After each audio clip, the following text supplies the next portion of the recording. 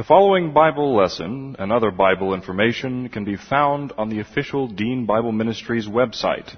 That's found at www.deanbible.org. That's www.deanbible.org. Dr. Dean is the pastor of West Houston Bible Church. And now, here's Dr. Dean with the Bible lesson. This is the record that God has given to us, eternal life, and this life is in His Son. He who has the Son has the life. He who does not have the Son does not have the life. He who believes on Him is not condemned, but he who believeth not is condemned already, because he has not believed in the name of the only begotten Son of God. For there is no other name under heaven given among men whereby we must be saved. For by grace you have been saved through faith, and that not of yourselves. It is the gift of God, not of works, lest any man should boast. For I am persuaded that neither death, nor life, nor angels, nor principalities, nor powers, nor things present, nor things to come, nor height, nor depth, nor any other created thing is able to separate us from the love of God, which is in Christ Jesus our Lord. For of Him, and through Him, and to Him are all things, to whom be the glory forever and ever. Amen. Before we begin our study of 1 John this morning, we need to make sure we're in fellowship. So we'll have a few moments of silent prayer so that you can use 1 John 1:9 if necessary, and then we'll begin. Let's pray.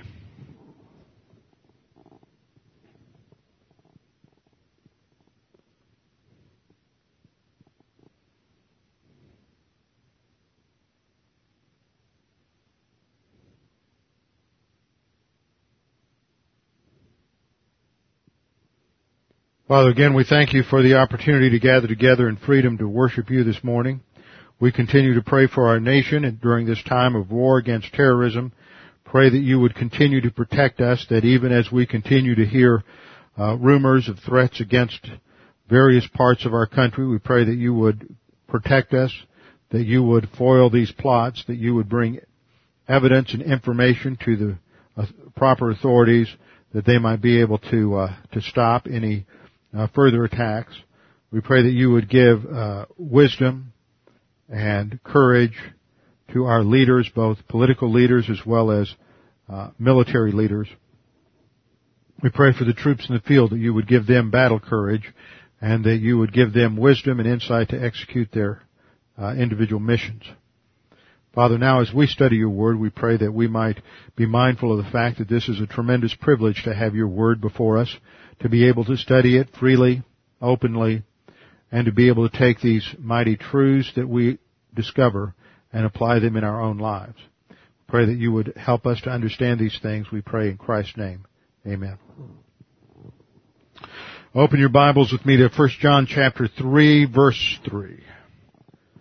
1 John 3:3.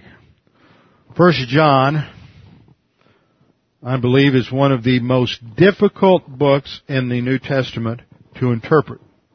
I've covered this before several times, but there are two basic ways in which people approach 1 John. There are those who approach it from the viewpoint that John is describing Christians versus non-Christians, and therefore they would interpret passages that talk about abiding in Christ as being equivalent to being in Christ, Paul's term of that every believer at the instant of salvation is in Christ.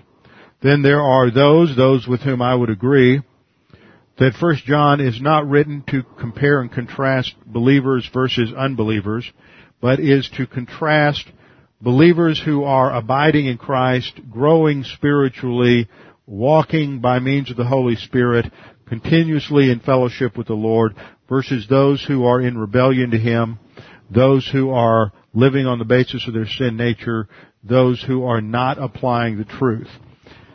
We see this coming together in many ways in terms of our understanding of 1 John chapter 3, and there are some difficult verses here. No matter who you are, what position you take, there are some unusual statements by the Apostle John in this chapter that the way they're translated, if we take them out of context, they sound not only confusing, but perhaps even contradictory or unrealistic.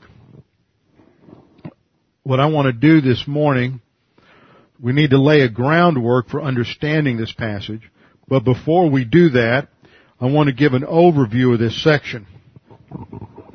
Some of these things you might want to emphasize in your own Bibles, just sort of draw the circle around certain similar words in order to trace the flow of thought. I'm looking primarily at this entire chapter, or this entire section, beginning in verse 28 of chapter 1, down through the end of chapter 3.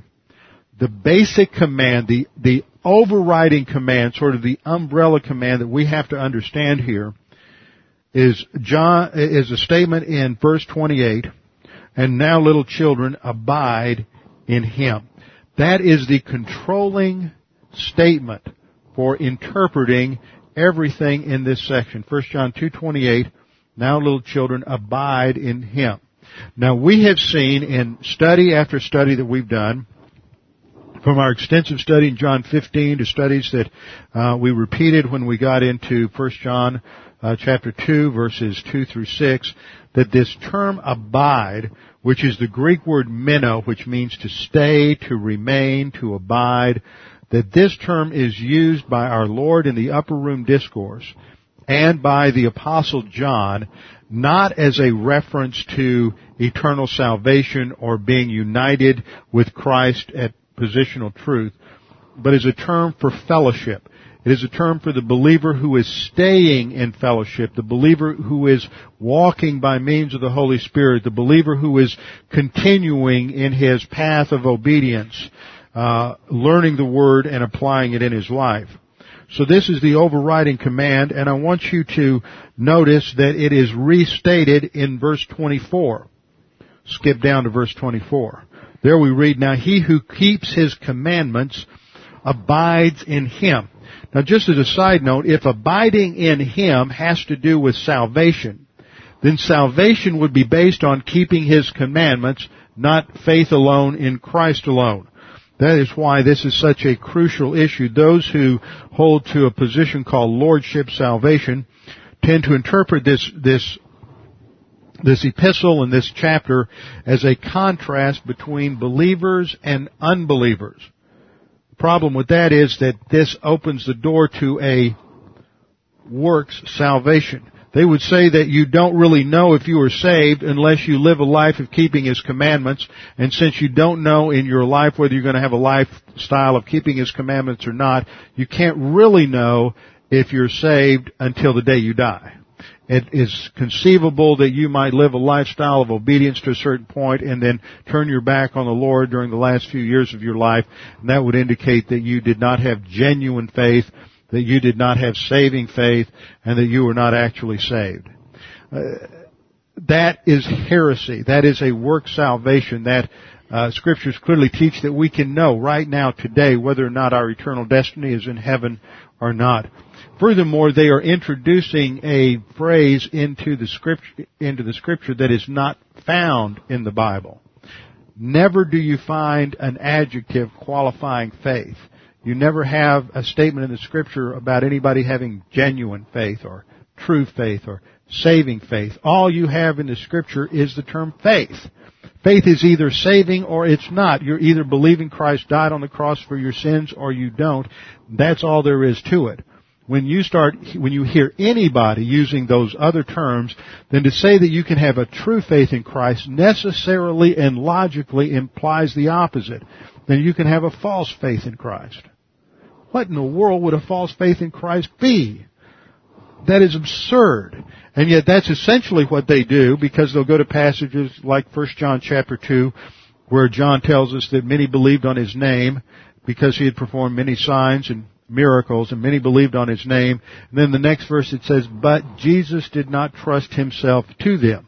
And they go, aha, see, if that was genuine faith, if that was true faith, then Jesus would trust Himself to them.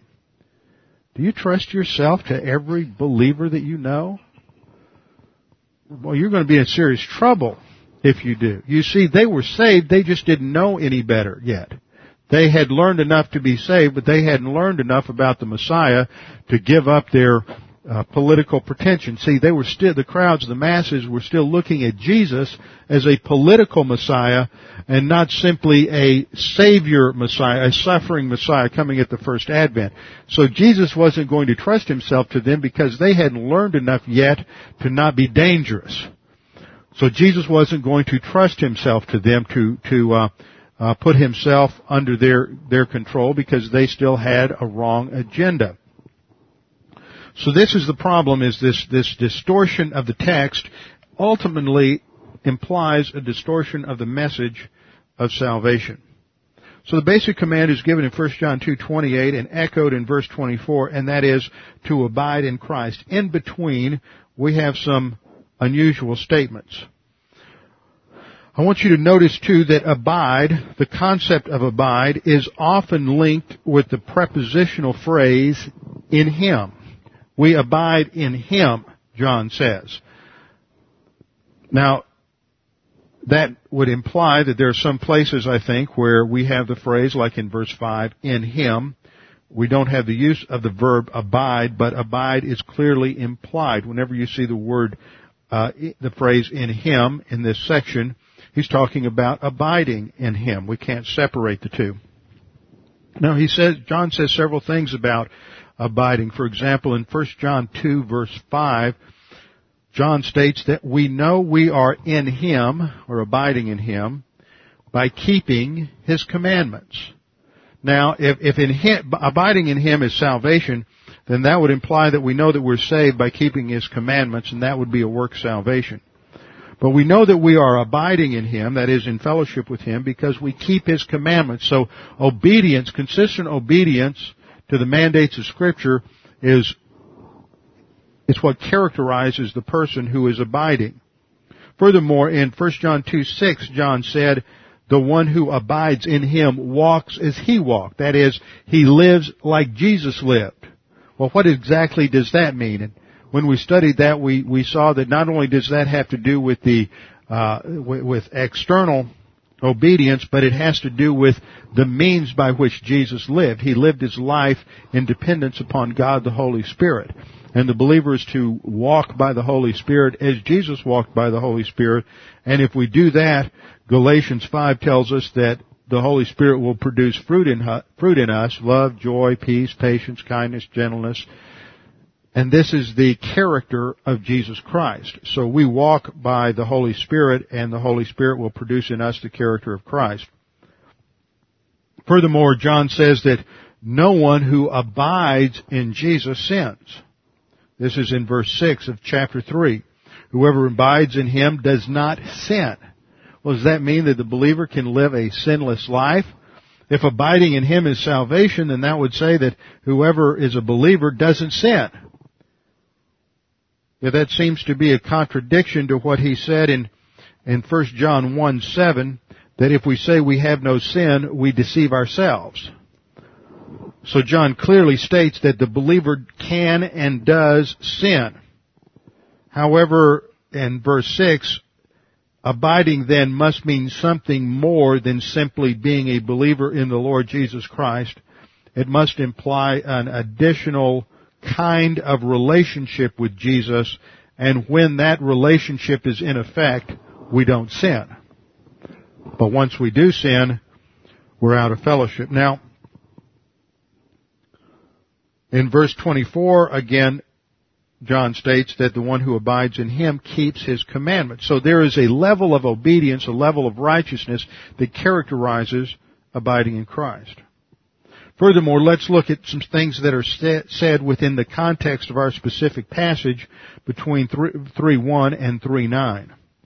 In verse 3 it says, everyone who has this hope in Him, that's a believer who has reached a level of spiritual adolescence and understands his future destiny in heaven and has a confident expectation of that destiny where he will not be ashamed at the judgment seat of Christ. We read there, everyone who has this hope in Him purifies himself just as He is pure. So to understand what it means to purify ourselves, we have to understand the comparative there, that it is as Jesus is pure. Furthermore, in verse 5 we read, And you know that He was manifested to take away our sins, and in Him there is no sin. So there's walking in purity, there is no sin in verse 5.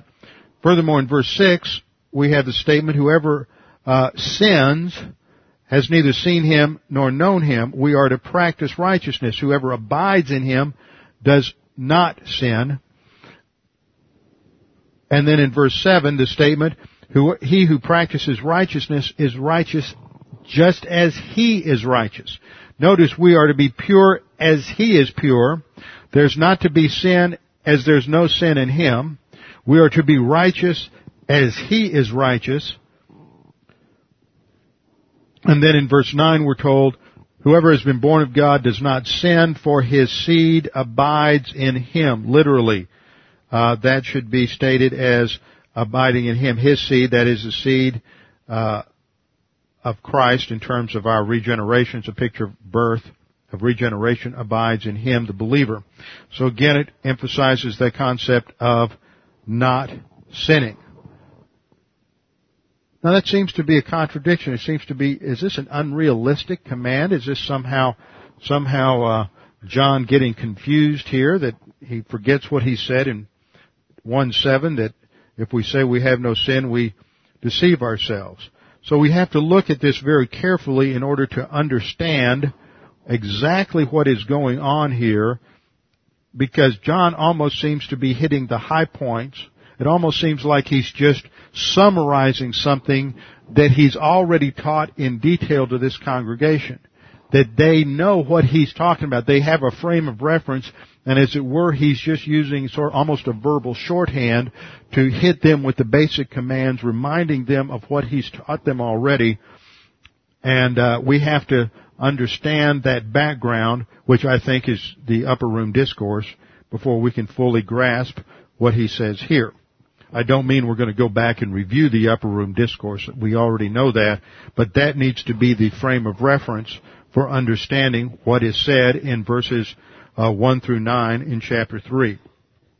But the background for this, doctrinally, is the purity of Christ. We are to be pure, and we are to be purifying ourselves as He is pure. We are to be practicing righteousness as He is righteous. So that takes us to the doctrine, what is called the doctrine of the impeccability of Jesus Christ. The doctrine of the impeccability of Jesus Christ. And we're going to look at this under two headings. First of all, the reality of His purity, and second, the means of His purity. So we'll break the doctrine of impeccability down into these two categories. Point number one, let's define our terms and give you an example of how impeccability is spelled so you can get it right. Impeccability refers to the sinlessness of Christ. If you want to have one word to summarize it, it's sinlessness. Impeccable means sinless. It refers to the sinlessness of Jesus Christ. And a formal definition would read, impeccability is that doctrine of Christology, that is the study of the theology related to Christ, that doctrine of Christology which recognizes the fact that during the entire course of the dispensation of the Messiah, between the time of our Lord's incarnation and His death on the cross, our Lord Jesus Christ did not sin, though He was tempted in His humanity, and the temptations are real. Now, last time I made the statement that we are tempted from our sin nature, and that's true for us since the fall of Adam. We are tempted internally from our sin nature, but there is an external temptation that comes, and that is a test, and we'll have to break that down in the course of our study. But the first point here is simply defining the term, and that is that Jesus Christ lived a sinless life. The term impeccability comes from the Latin root peccare, P-E-C-C-A-R-E, which means to sin. So impeccable means sinless. It's that doctrine of Christology which recognizes the fact that during the entire course of the dispensation of the Messiah, that is, between the time of the Lord's incarnation and His death on the cross, our Lord Jesus Christ did not sin at all, though He was tempted in His humanity, and the temptations were real. Second point, in church history, this doctrine has never been challenged. It has always been affirmed since the earliest days of the church. Even the heretics in the early church did not challenge this doctrine. It wasn't even challenged by the rationalists in the 16th century. They all understood that the Bible clearly teaches the sinlessness of Jesus Christ. Third, in the Middle Ages, further understanding of this doctrine developed the terminology that is often used, posse non peccari and non posse peccari. These are two Latin phrases. The first one means able not to sin, and the second phrase means not able to sin. Was Jesus Christ simply not able to sin, or was He able not to sin? That was the debate. And the answer is, in the last sentence on the overhead, in Christ's deity, He was not able to sin. Deity cannot sin. God is immutable. In His deity, He was immutable. He could not change. Therefore, He was not able to sin. But in His humanity, He was able to sin. But in His life, He was able not to sin. He did not sin at all. He was tempted. The temptations were real, but He did not sin. So we say that in His deity He was not able to sin, but in His humanity He was able not to sin. He faced every category of testing and temptations, but without sin. So that brings us to the third, my numbering is off here, that brings us to what should be the fourth point. Fourth point is that the doctrine of impeccability of Christ is related to understanding the nature and reality of His temptations. See, temptation is one of those funny subjects that we often get confused over, so we're going to have to break it down a little bit. The doctrine of the impeccability of Christ is related to understanding the nature and reality of His temptations. These are clearly stated in Scripture. Hebrews 4:15 states, "For we do not have a high priest who cannot sympathize with our weaknesses, but one who has been tempted in all things as we are, yet without sin." See, the problem is that when we think of temptation, we think, unfortunately, of some sort of internal attraction to that sin. In fact, our view of temptation, the common view most people have of temptation, that if you say you're tempted, you've already sinned. Because the temptation has drawn you, you've already attracted, you already want to do that. It has more of a subjective emphasis to it. But the Greek word that is used here, peirazo, means both to test and to tempt. Because you see, a temptation is in fact a test. So we should translate it, the one who has been tested. And here's the difference.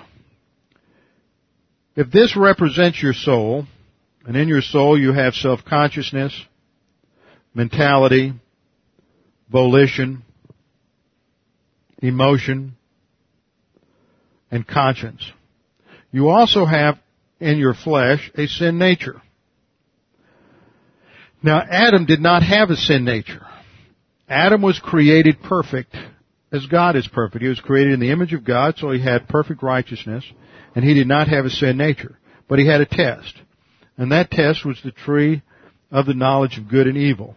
And the test hung on the tree and was the fruit of the tree, and he was to not eat of the tree. God told him, "In the day you eat of the fruit of the tree of the knowledge of good and evil, you will certainly die." And so it was a test of his volition. Is he going to be positive and trust God and obey God, or is he going to be negative? So the test is objective. It was outside of him, and it was hanging on a tree, and it was a test as to whether or not he would obey. There's nothing in him that gave him an attraction or affinity or swayed him in that direction. But after he fell, he got a sin nature. And now, and this is our problem, is not only is there the objective test, but there is also an internal attraction or draw towards the sinful act or sinful thought or sinful word. And we are drawn, there's something in our nature that is attracted to the sin, and so we are drawn there, and that is the subjective aspect, which we sometimes emphasize when we talk about temptation. We have to draw a distinction between the objective test, which for us I call the occasion for sin. And for us, the test is not only what are we going to do with the objective test, but also how are we going to handle that attraction in our own sin nature. We have circumstances arise and our sin nature is drawn to respond a certain way, and that's a test. Are we going to follow our sin nature, or are we going to apply doctrine? Now, in Jesus' circumstance, as in Adam's, the issue, neither Adam nor our Lord Jesus Christ had to deal with the internal attraction of sin. So we have the passage that Jesus was tested in all things as we are. That doesn't mean that every circumstance, every individual test was faced by him, but he faced every category of test, much more so than any of us ever will. He passed with flying colors, and he did not sin. Furthermore, Hebrews 7:26 states, "For it was fitting that we should have such a high priest, holy, innocent." The word for innocent is akakos. Now, notice that I have transliterated the Greek up on the screen, and we have two words there, akakos and amiino. That a prefix in the Greek is a negative. That's like un is in English. It negates it. Kakos is the word for evil. So it is the complete absence of any form of evil or sin in Jesus Christ. He was undefiled. Miaino is a word that is often used of that which is defiled, and it has to do with the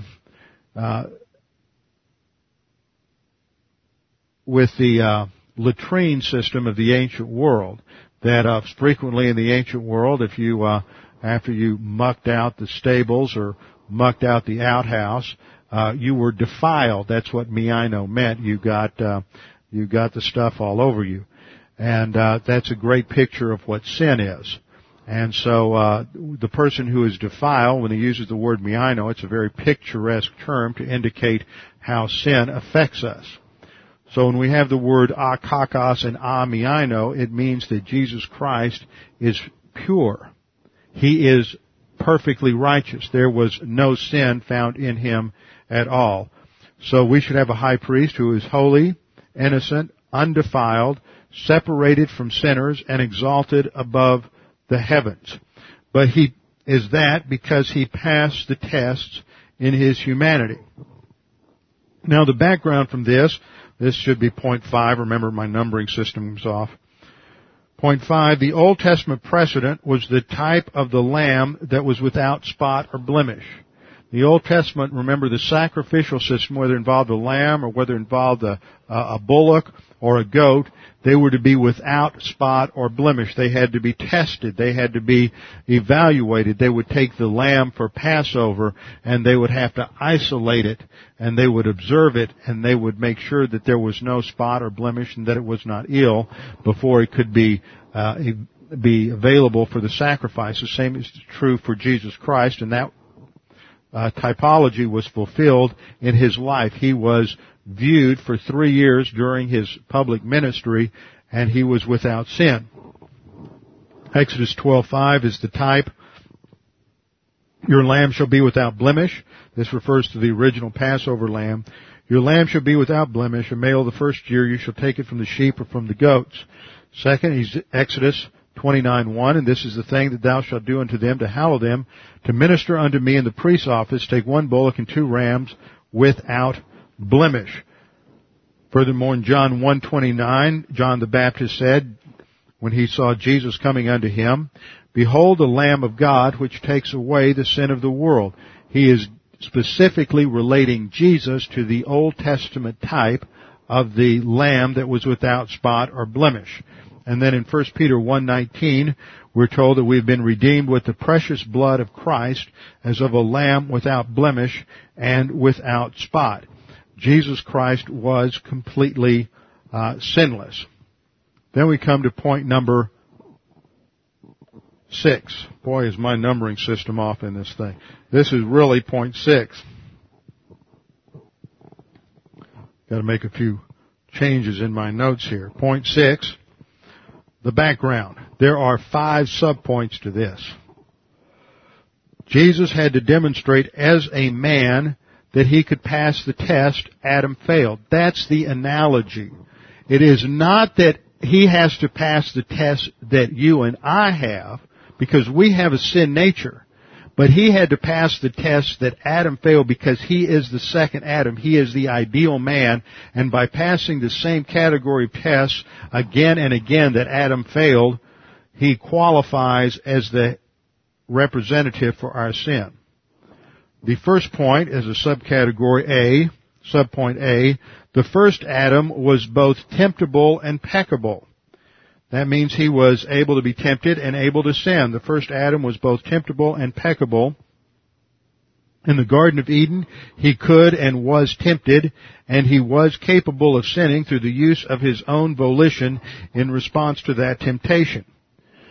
Like the last Adam, he is tempted from the outside. It is a test. Adam did not have a sin nature.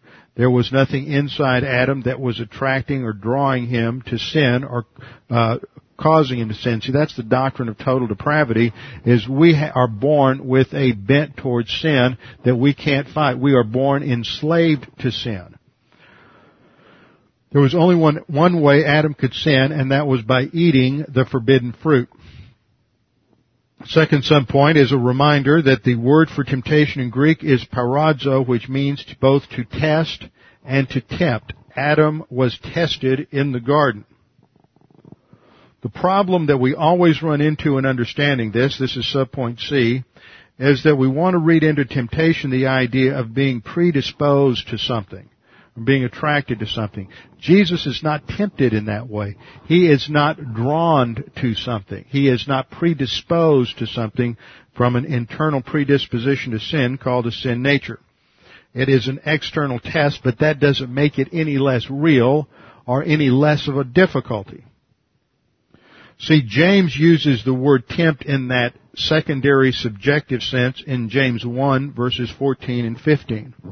There we read, "But every man is tempted when he is drawn away of his own lust."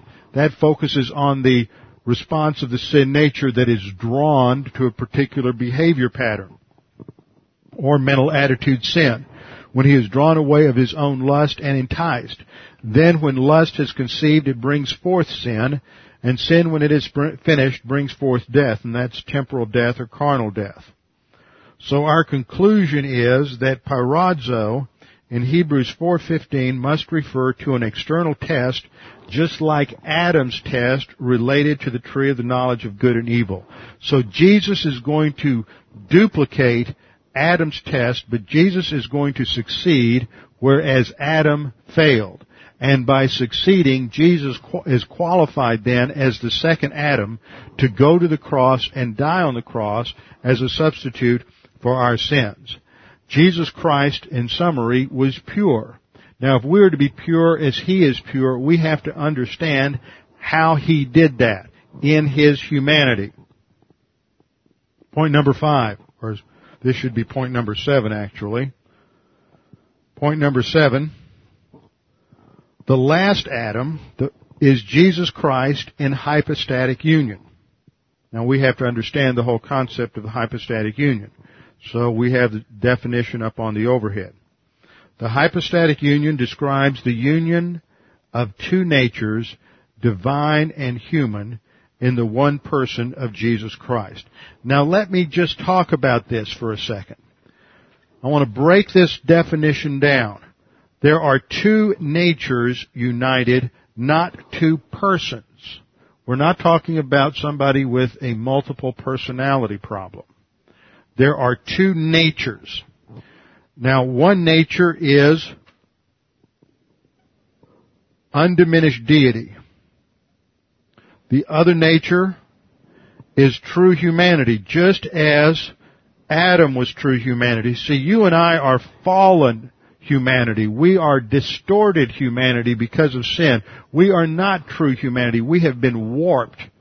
And one of the Hebrew words I went over the other night in Daniel for sin is the idea of being bent out of shape.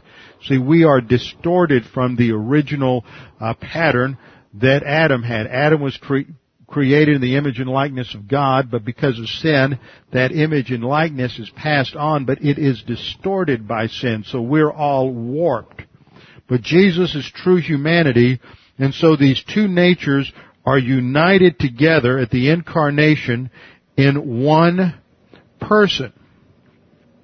Now, there are times when we speak about the fact that Jesus did something in His humanity or He did something in His deity. But the problem with that kind of language is it almost makes it sound like He's a split personality. Whatever He does as one person. We have to remember that when Jesus is on the cross, there's one person on the cross suffering for our sins. The question has come up, how can His deity have been separated from God the Father? Well, it's not ontologically separated. By that I mean in terms of its essence. He is not essentially, in His core being, separated from the Father. He is judicially separated. It is impossible for His deity to be essentially separated from the Father. He said, I and the Father are one. That is an unbreakable unity. But it was judicially separated during that time when sin was poured out on Him. The one person of Jesus Christ suffered. Now that does not mean that the deity suffered, because deity can't suffer. But the person suffered. We also speak of the fact that Jesus did certain things in His humanity. And more accurately speaking, He did certain things that demonstrated that He was truly a man, truly human. He thirsted. He was hungry. He was weary. All of these indicate that He was truly a human being and suffered in many ways physically as a man does, as any human being does. And this is evidence of the fact that He is truly human. Furthermore, there are other things that Jesus did that demonstrated that as part of His nature, He was true, undiminished deity. For example, He changed the water into wine. There were other things that He did, healings, that evidence the fact that He was God and only God could do that. He forgave sins. Only God can forgive sins. This indicated that Jesus was fully God. But there were many other things that He did in terms of living life and dealing with the problems and issues of life, dealing with the sufferings of life, dealing with the testings, that in His humanity, Jesus did not rely on His deity to solve those problems, but He operated as a true human being and operated by means of the Holy Spirit. We'll get to that by the time we're through, but this is how Jesus is able to maintain His purity during the incarnation in terms of His humanity. Remember, His deity is plus R, but His humanity is tested because it has to demonstrate through all the testings that it is plus R, that He passes the tests that Adam failed, so that to qualify Himself to go to the cross to die as our substitute. So in terms of defining the hypostatic union, the term hypostasis refers to two natures, and it's the union of these two natures, divine and human, in the one person of Jesus Christ. These natures are inseparably united. They are united. But what do we mean by that unity? See, if you take, you unite a couple of substances. Let's say you get up in the morning, you have a cup of coffee or a cup of tea, and then you pour a little cream in there. They're united, but they're mixed. But this isn't a mixing of the two natures. The natures are inseparably united without loss or mixture of separate identity. See, there is no blending back and forth where deity crosses over to humanity or humanity to deity. There's no cross-pollinization of characteristics. Because if deity flowed over into the humanity side or humanity into the deity side, then humanity would no longer be true humanity and the deity would no longer be true deity. And he has to maintain true humanity in order to die on the cross as a substitute for mankind. A man must die for men. Let's go back to our definition. These natures are inseparably united without loss or mixture of separate identity, without loss or transfer of properties or attributes. The union is personal and eternal, so we have to maintain the fact that they are united and one. There is no loss of identity. There's no loss of deity, loss of anything human. There's no mix of properties or attributes that they're not shared one to the other. But the union is personal and eternal. That means Jesus Christ today is still a union of true humanity with undiminished deity, and he will be a union of true humanity with undiminished deity for all eternity. So Jesus is undiminished deity and true humanity in one person forever. So we have to deal with him in terms of that being as one person, but recognizing that he has two natures that don't mix or overflow into one another. Point number 8. As deity, Jesus was not temptable and he could not sin. As deity, Jesus was not temptable and he could not sin. We know this from James 1:13. Let no man say when he is tempted, I am tempted of God. For God cannot be tempted with evil, neither tempteth he any man. See, this is the idea of pyrazo as that subjective temptation. That's how James uses that term. Actually, he uses it both ways, and you have to look at the context to see which nuance is being emphasized. Let no man say when he is being tempted, this is that internal subjective attraction to sin, that I am being attracted to sin by God. For God cannot be attracted to evil, neither does he attract or try to draw or trap any man into sin. That's sort of the essence of what that verse is saying.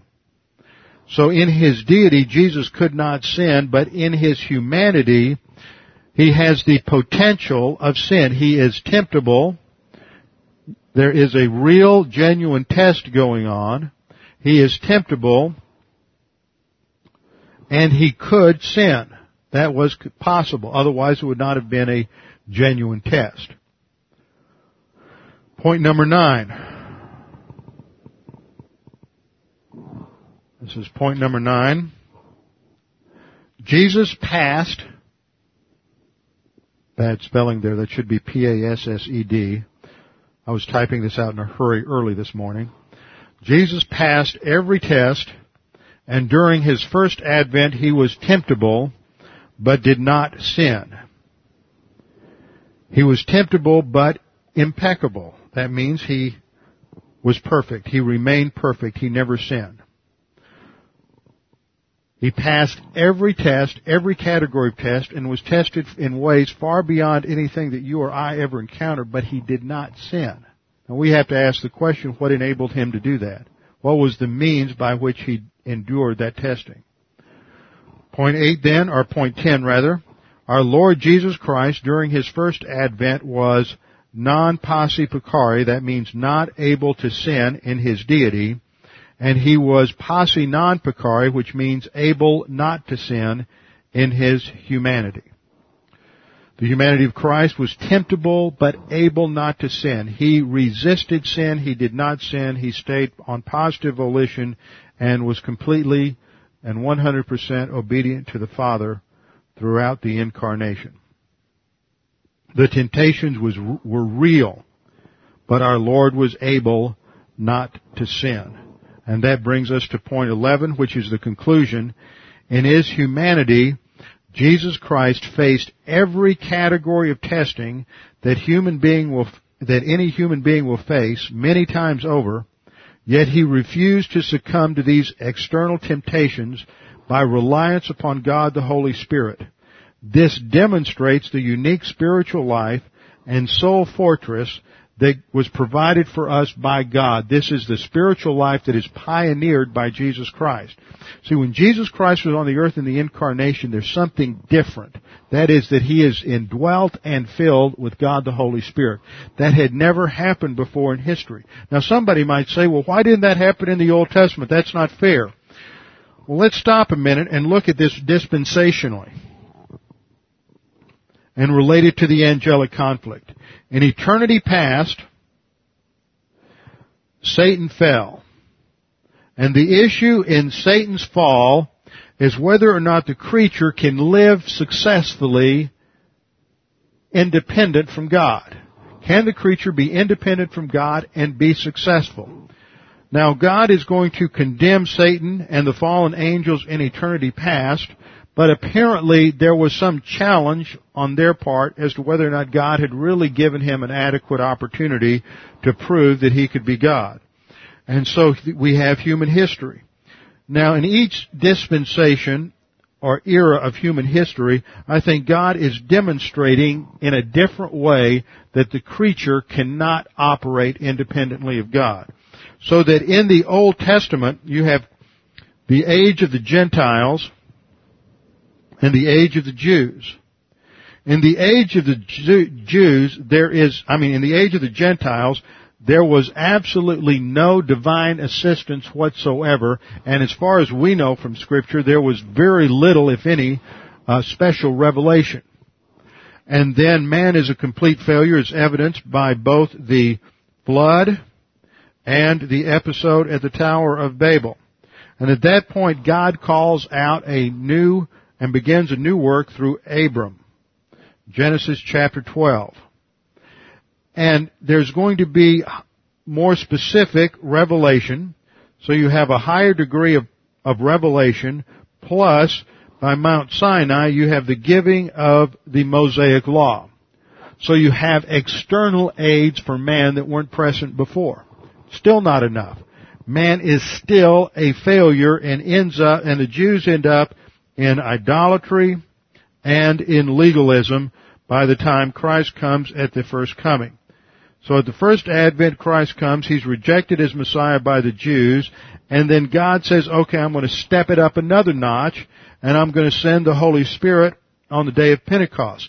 So now in the church age, it is going to be marked by the filling of the Holy Spirit, first of all, the indwelling of the Holy Spirit and the filling of the Holy Spirit. So there's going to be another level of divine enablement. Now it's not just external through revelation, but it is internal through the internal aid so that they can learn it better through the Holy Spirit and they can apply it better. But the bottom line is, by the time you get to the end of the church age, the church is going to be apostate and a failure for the most part. Once again, God is demonstrating it's got to be done 100% God's way for there to be any success. The creature cannot be successful with the slightest dependence upon his own creaturely ability. So the church age ends, and then there will be the final time of Satan's wrath on Israel and the tribulation. And then in the millennial kingdom, you have perfect environment. You have the new covenant in effect where every man knows in his heart the law, and it's not necessary for anybody to teach one another. Every believer has the Holy Spirit at a greater measure than they do now. There's no external problems in terms of a fallen world because the curse is being rolled back. Everybody's a believer. You have a personal rule of Jesus Christ on the earth, and yet nevertheless, at the end of the millennium, even with almost, you could mark it down this way, you have 0% aid in the Gentiles, you have 20% divine help in the Jews, Jewish age of Israel, you have 80% during the church age, you have 99% in the millennium. But in the millennium, people are still born with a sin nature, and at the end of the millennial kingdom, there's still going to be a number of people who reject Christ, who follow Satan and follow him in the last Gog revolution at the end of the millennial age. Bottom line is God is teaching that unless the creature is 100% dependent upon God and 100% oriented to divine authority, there can be no success. And that's what Jesus demonstrates in His life and why He is and remains impeccable. So the first 11 points that we have looked at focus on the the reality of His purity. We are to be pure as He is pure. And He did that by living inside this soul fortress that we've studied so many times before, that has as its foundation the filling of the Holy Spirit. That's what we have here in the diagram, why the foundation stones here are the filling of the Holy Spirit. That is the bottom line for the spiritual life, and we have to be in fellowship, that's inside that fortress. That's the position of abiding in Christ, and is based on the filling of the Holy Spirit and walking by means of the Holy Spirit. And that's the second category of the doctrine of impeccability we'll study this morning, the means of His purity. How did Jesus in His humanity withstand the temptation? How was He able to pass all these tests? He did it to demonstrate to us that there is a special ability that God has given Him. He doesn't do it by relying on His deity. He's not withstanding the temptation as God. He's withstanding it as a man. And so He is pioneering a new way of the spiritual life, which is based on the ministry of God the Holy Spirit. This is prophesied in the Old Testament in Isaiah 11, verses 2 and 3. Isaiah 42:1, and Isaiah 61, verses 1 and 2. For example, in Isaiah 11:2 we read, "And the Spirit of the Lord will rest on Him." And here we have the Spirit of the Lord characterized in terms of His ministry.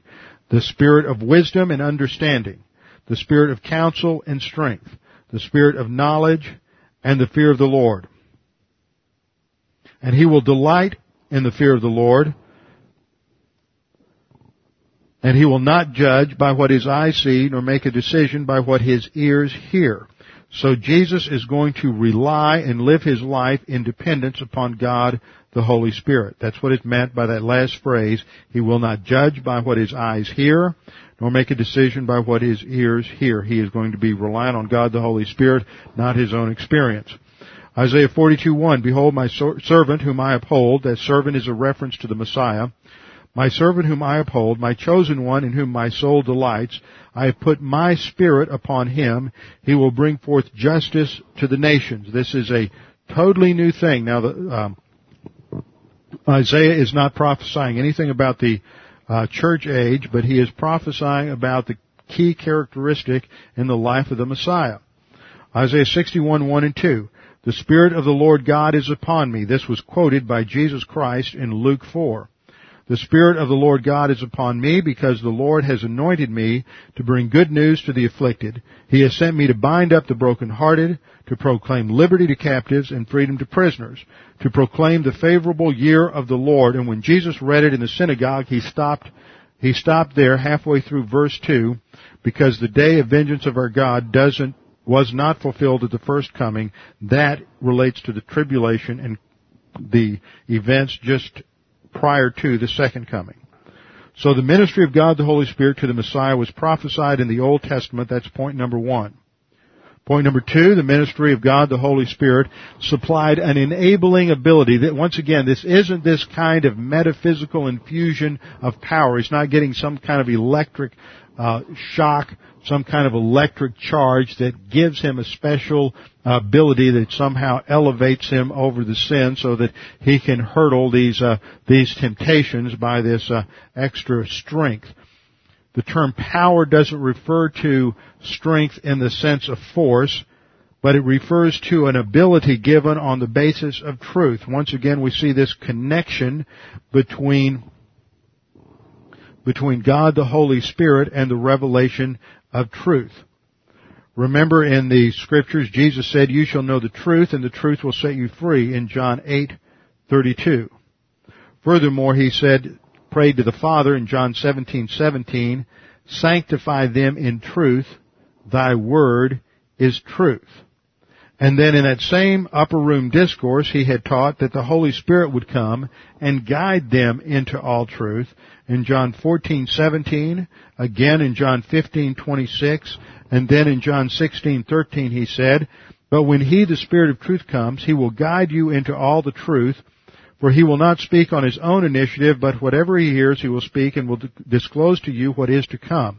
In other words, the Holy Spirit is called the Spirit of truth because he discloses truth. And it is the truth that enables us to live the spiritual life. It is truth because the power is in the fact that it is aligned to reality, not distorted by sin or human ability. And so on the basis of the Holy Spirit, we are able to come to a true understanding of Scripture and a true understanding of reality. And when our lives conform to that reality, part of which is the fact that Jesus freed us from slavery to sin, then we can continue living inside that soul fortress, walking by means of God the Holy Spirit. Furthermore, this is why Jesus was sanctified. In John 17:19 he said, "And for their sakes I sanctify myself." He went through this testing process to sanctify himself, that is, to purify himself, that they themselves also may be sanctified in truth. By making this statement in John 17:19, he is clearly affirming the fact that he lived his life the way he did, surmounted the tests, and passed the test in order to provide a model or pattern for the believer in the church age. That's point number 2, that the ministry of God the Holy Spirit supplied an enabling ability for Jesus to live in his humanity, and that ability is related to the understanding and application of Bible doctrine. Point number 3. The ministry of God the Holy Spirit is the same ministry available to the believer today in the soul fortress under the name filling of the Holy Spirit and walking by the Holy Spirit. This is the same ability that Jesus Christ had, the same ability that gave him the power to have victory in the test and not to succumb to sin, is available to each and every believer from the instant of salvation. Point number 4, it was that walking by the Holy Spirit that enabled Jesus to maintain his purity. He was consistently dependent upon God the Holy Spirit. Point number 5, this is exemplified in Jesus' testings in Matthew chapter 4 verse 1. Jesus is led into the wilderness by the Holy Spirit. And notice, we don't have time to look at it now, but if you look at the testing of Jesus in the wilderness, there are 3 ways in which he is tested by Satan. His response in each of those temptations was to respond by the correct use and application of the Word of God. That's the connection. It is the Holy Spirit enabling us through the learning and application of Bible doctrine, because it is the Word of God that has power because it's the truth. And even though Satan misquoted Scripture, Jesus corrects him and quotes the Scripture back to him correctly. So Matthew 4 gives us the example of how we have that freedom to overcome testing and to be victorious in testing is through the application of the Word of God. Furthermore, point number 6, Jesus operated in his humanity in relation to testing and fulfilling his humanity-related objectives in the power of the Holy Spirit. He didn't do everything in the power of the Holy Spirit. Like I said, he did some miracles to demonstrate he was fully God. But when it came to living life, dealing with the testing, dealing with the pressures of humanity, dealing with the test related to sin, he handled every category, every situation by reliance upon the Holy Spirit and applying Bible doctrine. And in that, he sets the precedent for the spiritual life of the church age. The spiritual life of the church age is not found in the Mosaic Law. It is found in how Jesus Christ lived his spiritual life during the dispensation of the Messiah, during the time of the incarnation when Jesus was first in hypostatic union. This is seen in a number of passages. Matthew 12:18. Behold, my servant whom I have chosen, my beloved in whom my soul is well pleased. I will put my Spirit upon him, and he shall proclaim justice to the Gentiles. Furthermore, Jesus stated in Matthew 12:28, but if I cast out demons by the Spirit of God, then the kingdom of God has come upon you. So he indicates there that some of his miracles, for example, casting out demons, were done by the Holy Spirit. Not all of them, though. Luke 4:14, Jesus returned to Galilee in the power of the Spirit, and news about him spread through all the surrounding district. And he began teaching in their synagogues and was praised by all. And this is when he quotes the passage from Isaiah chapter 61, that the Spirit of the Lord is upon me because he anointed me to preach the gospel to the poor. He has sent me to proclaim release to the captives and recovery of sight to the blind, to set free those who were downtrodden. So Jesus operated in his humanity in reliance upon God the Holy Spirit. Finally, point 7, Jesus maintained his purity and established a system for every believer to live in purity. And that purity then is possible only when we are abiding in him. That's what pulls it together. When we go back now and we look at 1 John chapter 3, and John says that we are to purify ourselves as he is pure. He purified himself by walking consistently by God the Holy Spirit. So the way we purify ourselves, as I said last time when looking at passages in Peter and in James, that term purify is always related to two things, the Holy Spirit and learning and applying the Word of God. So that's exactly what Jesus demonstrated in living his spiritual life. Reliance upon God the Holy Spirit and applying the Word of God to surmount every test. Furthermore, when we get to verse 5, we're going to see that in him there is no sin. When we are abiding in him, when we're staying in fellowship, we don't sin. Now we have to connect that, and we'll connect that with Galatians 5:16. Remember when we studied that, the command there is to walk by means of the Spirit, and it will be impossible to fulfill the lust of the flesh. When we're walking by the Spirit, we can't sin. It's impossible. That's what it says. It's a double negative in the Greek, plus a subjunctive mood for not being able to. And that indicates impossibility. What has to happen before we can sin is we have to use our volition to stop walking. Once we use our volition to stop walking and we're out of the soul fortress, then we sin. But while we're in the soul fortress, while we're in fellowship, while we're abiding with Christ, we don't sin. That's why John says in verse 6, whoever abides in him does not sin. Whoever sins has neither seen him nor known him. That has to do with learning about Jesus Christ and learning how he lived his spiritual life. Well, we'll come back next time and continue our study in 1 John, but now we have laid the doctrinal foundation. We have to understand that Jesus was impeccable and how he maintained his impeccability in order to understand how we are to be pure as he is pure. With our heads bowed and our eyes closed. Father, we thank you for this time to study your word, that your word instructs us in how things actually are. We know who we are, and we understand our problems and the solution to our problems only because of the revelation of your word. Father, we pray for anyone this morning who's here who is unsure of their salvation or uncertain of their eternal destiny, that they would take this opportunity to make that sure and certain. All you need to do right where you sit is to put your faith in Christ. It's not a matter of morality. It's not a matter of church attendance. It's not a matter of ritual. It's simply a matter of what are you trusting for your salvation. Are you trusting your own intellect? Trusting your own power, your own ability, your own morality? Or are you trusting in what God says?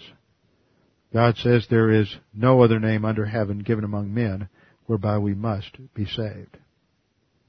Father, we pray that you would help us to understand the things that we have studied today, that this doctrine might motivate us and challenge us to remain in Christ, abide in Christ, and continuously walk by means of God the Holy Spirit. We pray this in Christ's name. Amen.